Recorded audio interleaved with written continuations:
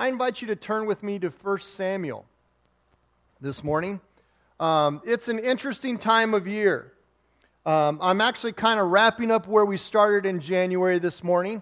It's amazing how pastors do that sometimes. But we find ourselves in an interesting time of year as we sit coming out of Christmas, which was just a couple days ago, and we're already looking toward the new year. Most of us are saying, can we get out of 2020 quicker, please? There is that reality as well. And here's what I know. At least coming out of Christmas, a few of you probably, I'm not going to say everybody, but experience tells me that a few of you probably, as you open some Christmas presents this week, and I really kind of hope it didn't happen, but, and there's always a but, like I said, experience tells me it may, as you opened up a present this week, you probably said, oh, you shouldn't have. And you know what I'm saying? Oh, you shouldn't have. I mean, in your mind, seriously, you shouldn't have. And it reminds me of Ralphie in A Christmas Story. As he opens this gift from his aunt, and he gets a pink bunny suit.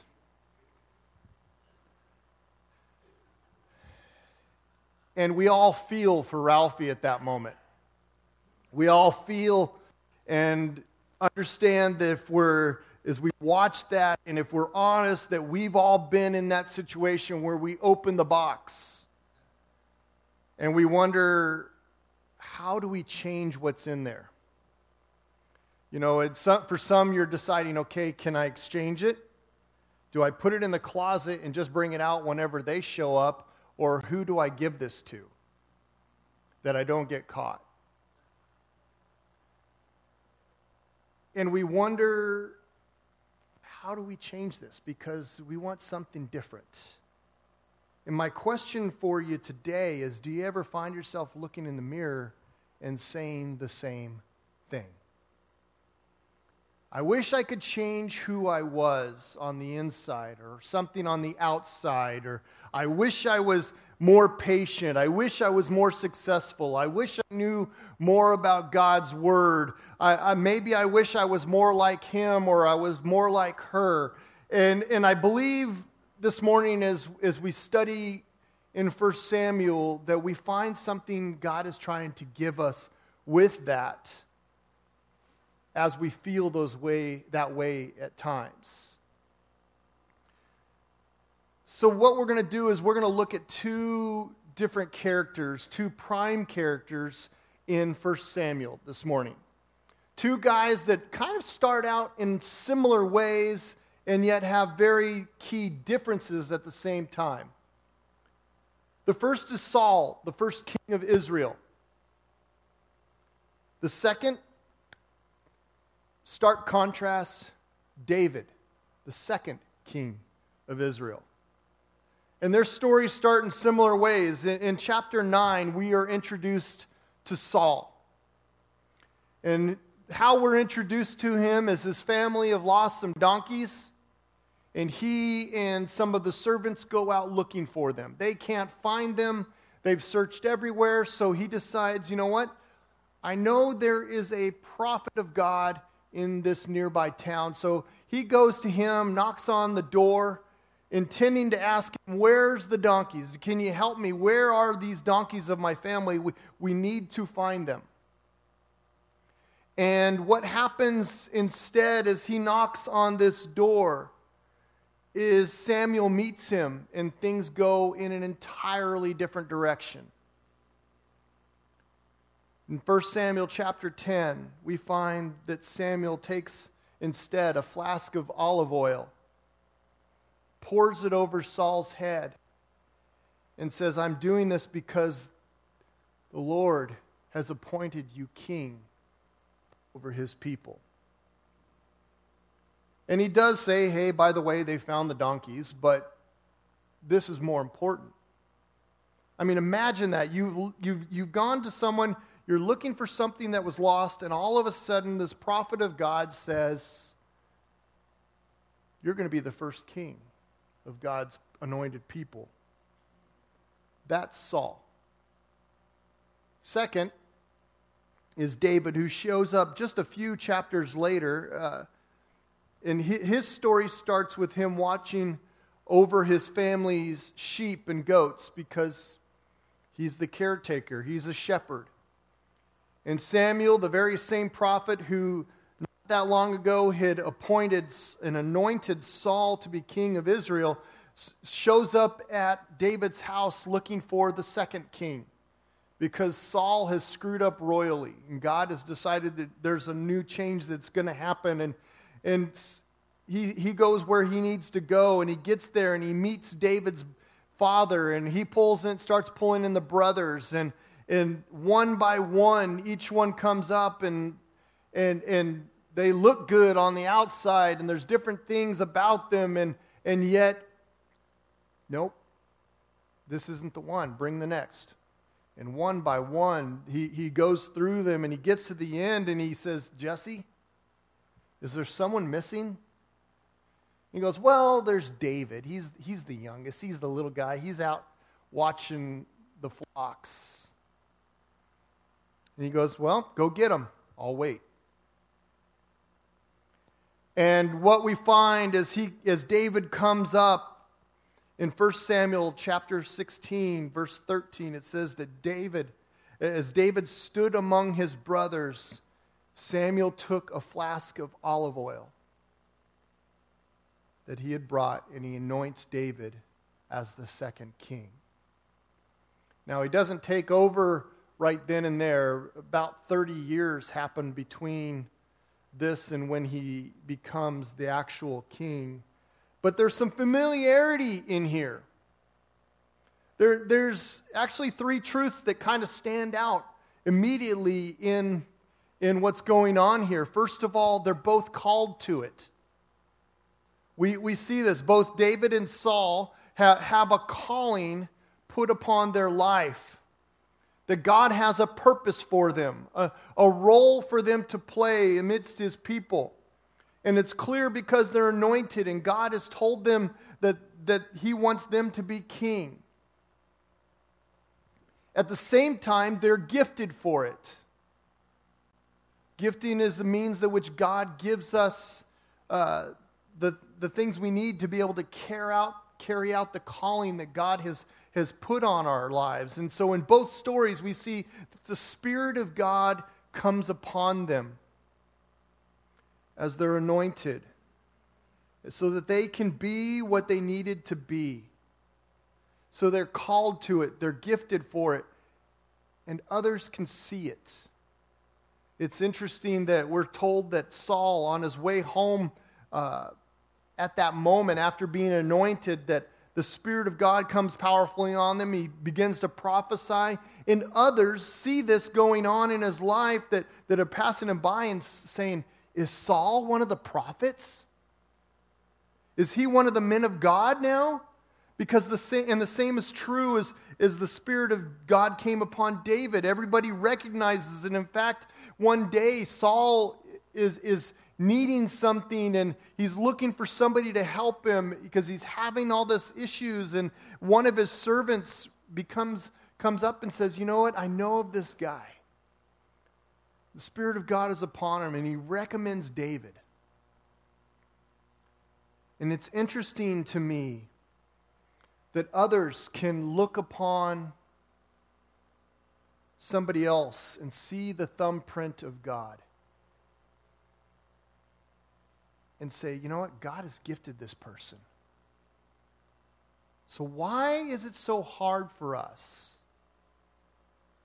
as followers of Christ to look in the mirror and see that God has gifted us too? Instead, we look in the mirror and we see all that's there, and we tend to focus on the gaps instead of the blessings. We see all the errors and the different parts of our life, and And the problem is when we focus and we fixate on the gaps, we fail to see the gifts that God has given. And the reality is that there are three things that were true about Saul and David are also true about you and me. If you're a follower of Christ, God has some base callings on your life as well as specific callings for your life. That God has, as followers of Christ, we have a similar calling. There are three things specifically that we have a similar calling in. First of all is a calling to follow Jesus. At some point, as you've encountered Jesus, and maybe not exactly in these same words, but Jesus says, drop your nets, get up and follow me. And now you have this calling. We are called to become more like Him each and every day. But secondly, we also have a calling to love God and love others. That Jesus stated the greatest commandments are love the Lord your God with all your heart, all your soul, and all your mind. And the second is like it, love your neighbor as yourself. And as a result of that, as we learn what it is to love God more and more, we learn what it is to follow God more and more, that as we place our lives before Him on a daily basis, in a moment-by-moment basis, that what happens is we begin to understand that as a result, we're called to make disciples. Scripture tells us, Jesus said, therefore go into the nations, making disciples, baptizing them in the name of the Father, the Son, and the Holy Spirit, teaching them to obey everything I've commanded you. You see, we all share these very similar callings, and yet you also may have a very specific calling. Maybe you don't know what that calling is right now, and that's okay, but here's what I do know, that God has called us all to do something. And He makes it clear, and He'll give you the gifts that are needed, and will continue to develop those gifts. But He gives them and He places them on our life. We talked about this many months ago in Romans chapter 12. He says if in His grace that God has given us different gifts, that we may not all have that same gifting, but we are all gifted. In fact, it says that God has given us different gifts for doing certain things so that the body of Christ will be made complete in Him. So if God's giving you the ability to prophesy, speak boldly with faith as much as God has given you. If your gift is serving others, serve Him well. If you're a teacher, teach well. If you have the gift to encourage, then encourage others. If it's giving, give generously. If God's giving you the ability to lead, take that responsibility seriously. And if you have a gift for showing kindness, do it gladly. Essentially, God has gifted you, use those gifts. And if you don't know what God's gift is for you, here's my encouragement. Find people that know you and that you trust within the body of Christ and ask them. Ask some simple questions like, what is it that you see God has gifted me with? What is it that I do, or how is it that you see that God can use me? Think about the discussion on the way home or around the kitchen table. Not just with your spouse, but with your kids as well. Here's where I see that God is gifting you. Develop that. Use it. Maybe you have a small group that you meet with of other Christians, and you say, here's what we're talking about at church, and we've been talking about, how do you see that God has gifted me? Because you have got it. You are gifted. God is giving you what you need to carry out the calling that He's placed on your life. But also ask yourself what you're going to do with that calling and with those gifts. Because we see in Saul and David two very drastically different responses. One of the next times we encountered Saul in 1 Samuel is it's right after he's been anointed king over Israel, and Samuel has now gathered the nation. He's called everybody together, and they're going to pick out who's going to be king. But we know, because we've got the text in front of us, that Samuel has already, actually two people already know who's going to be king. Samuel and Saul. And so Samuel gathers the people, and they start the process. They pick a tribe that it's going to come, the king is going to come from, Saul's tribe. They go down to the clan level and start working through that, and all of a sudden, Saul's clan. Down to the family level, Saul's family.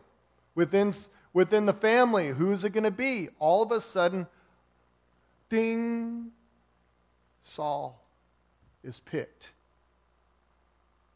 He's going to be the first king. And here's what happens. 1 Samuel chapter 10, verses 21 to 22.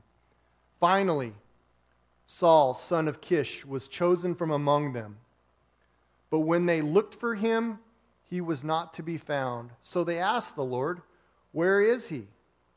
And the Lord replied, "He's hiding among the baggage." Saul selected. He knew going into this process that he was called. He was gifted for it.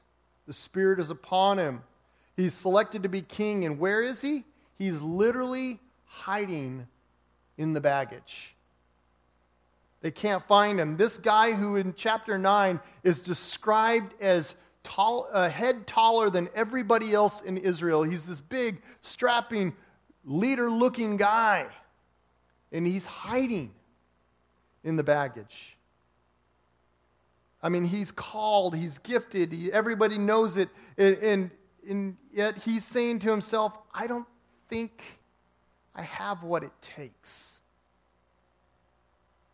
It's almost humorous, except for the fact that at times we do the same thing.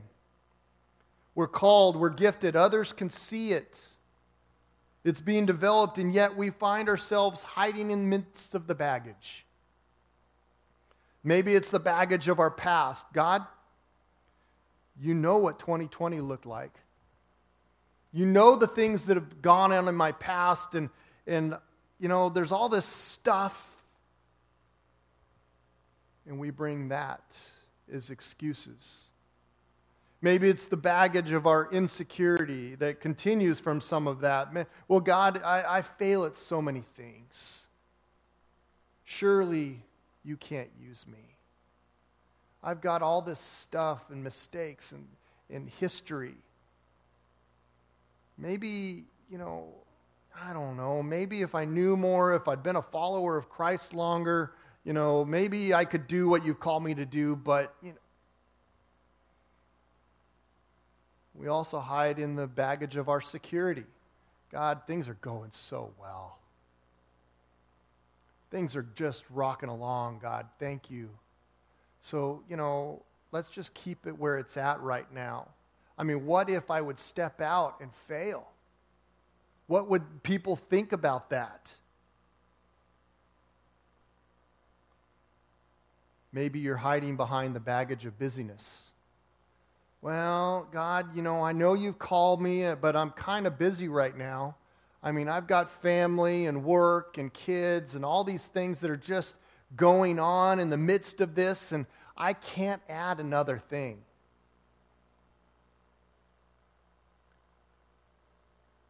I mean, can you just check back later, God? It may be another time.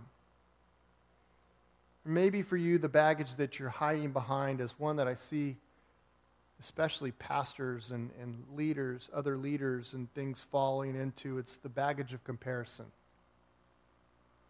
Well, maybe if I was more like him or more like her, but I don't know, God. I see these people and I see this stuff and I just... And the problem is that if we're buried in our baggage, we're never going to get where God wants to take us.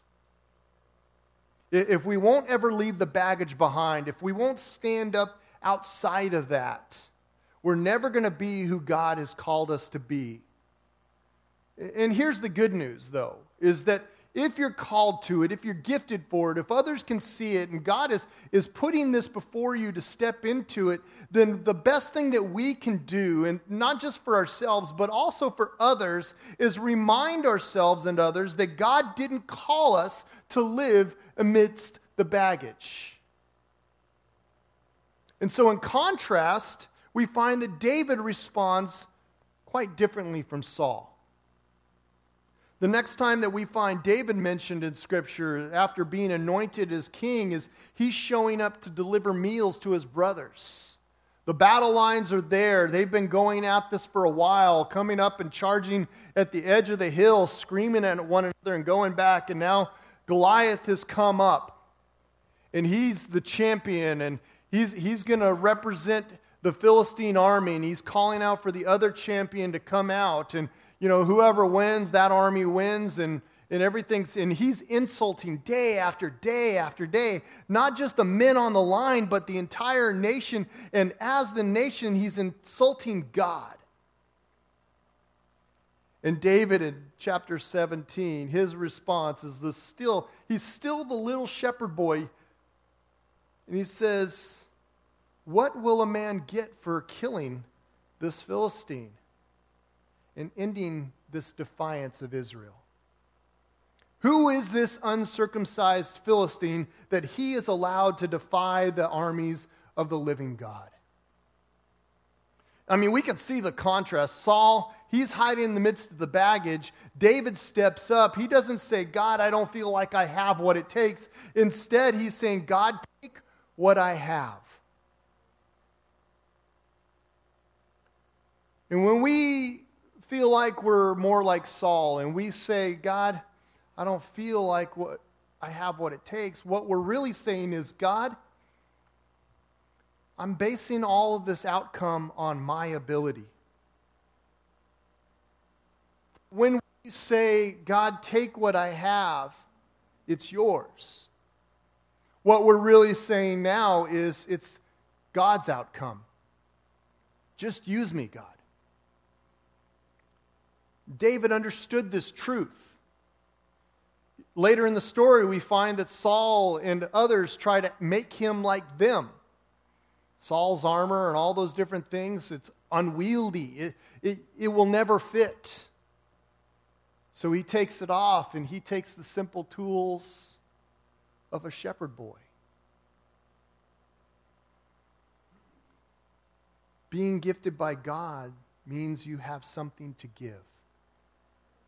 And I'll admit that there are days that I want to hide amidst the baggage.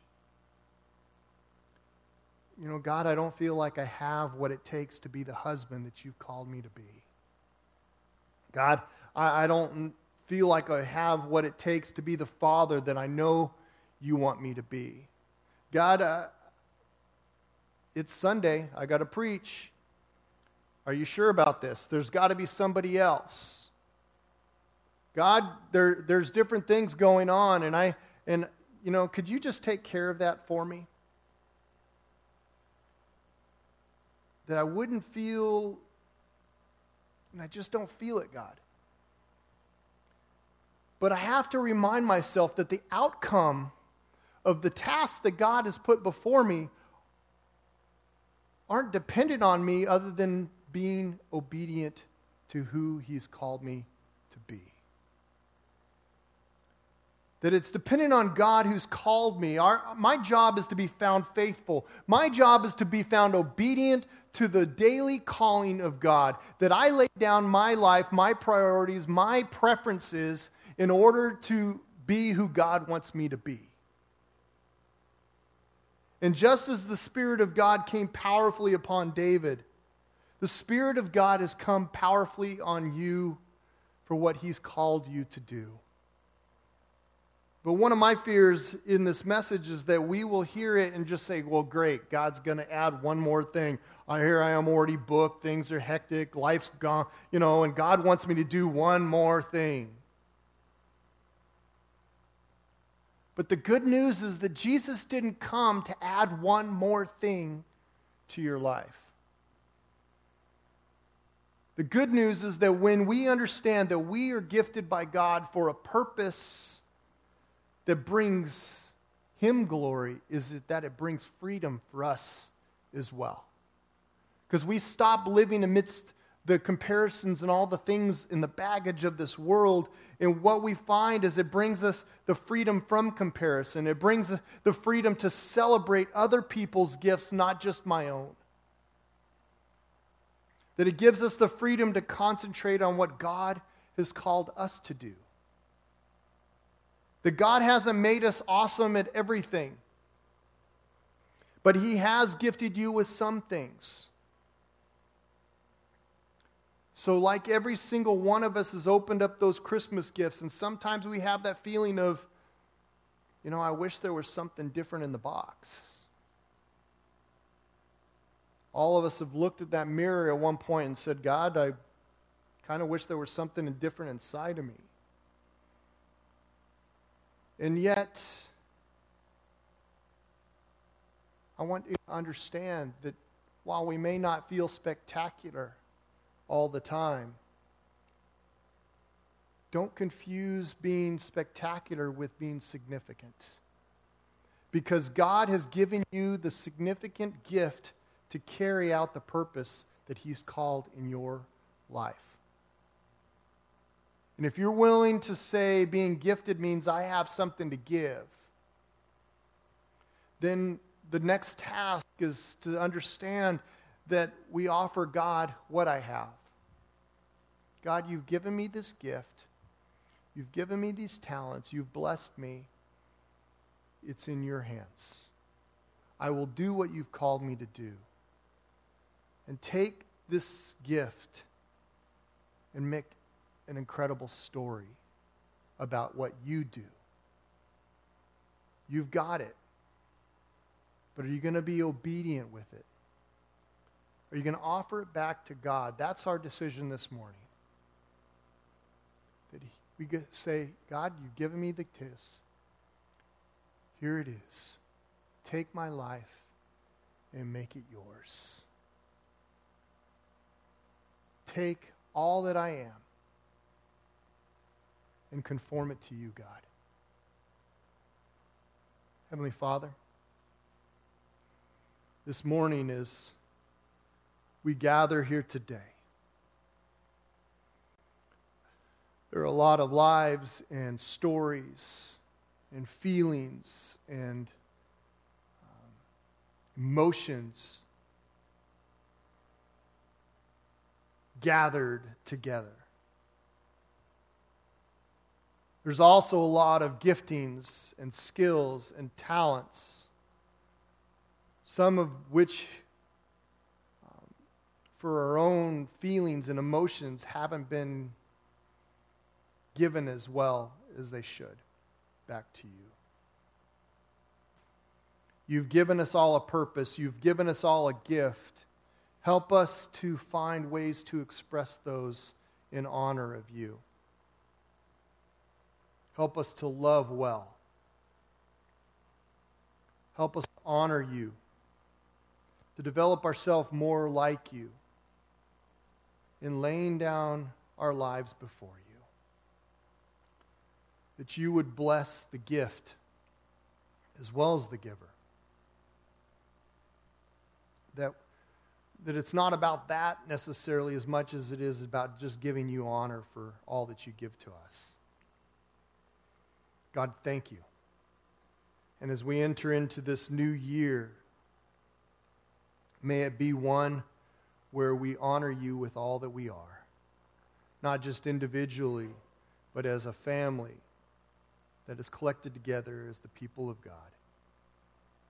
May we bless, and may this community know that they are blessed because you have encountered us and we've encountered them. In your name we pray. Amen. Go in peace. God bless, and we'll see you next week.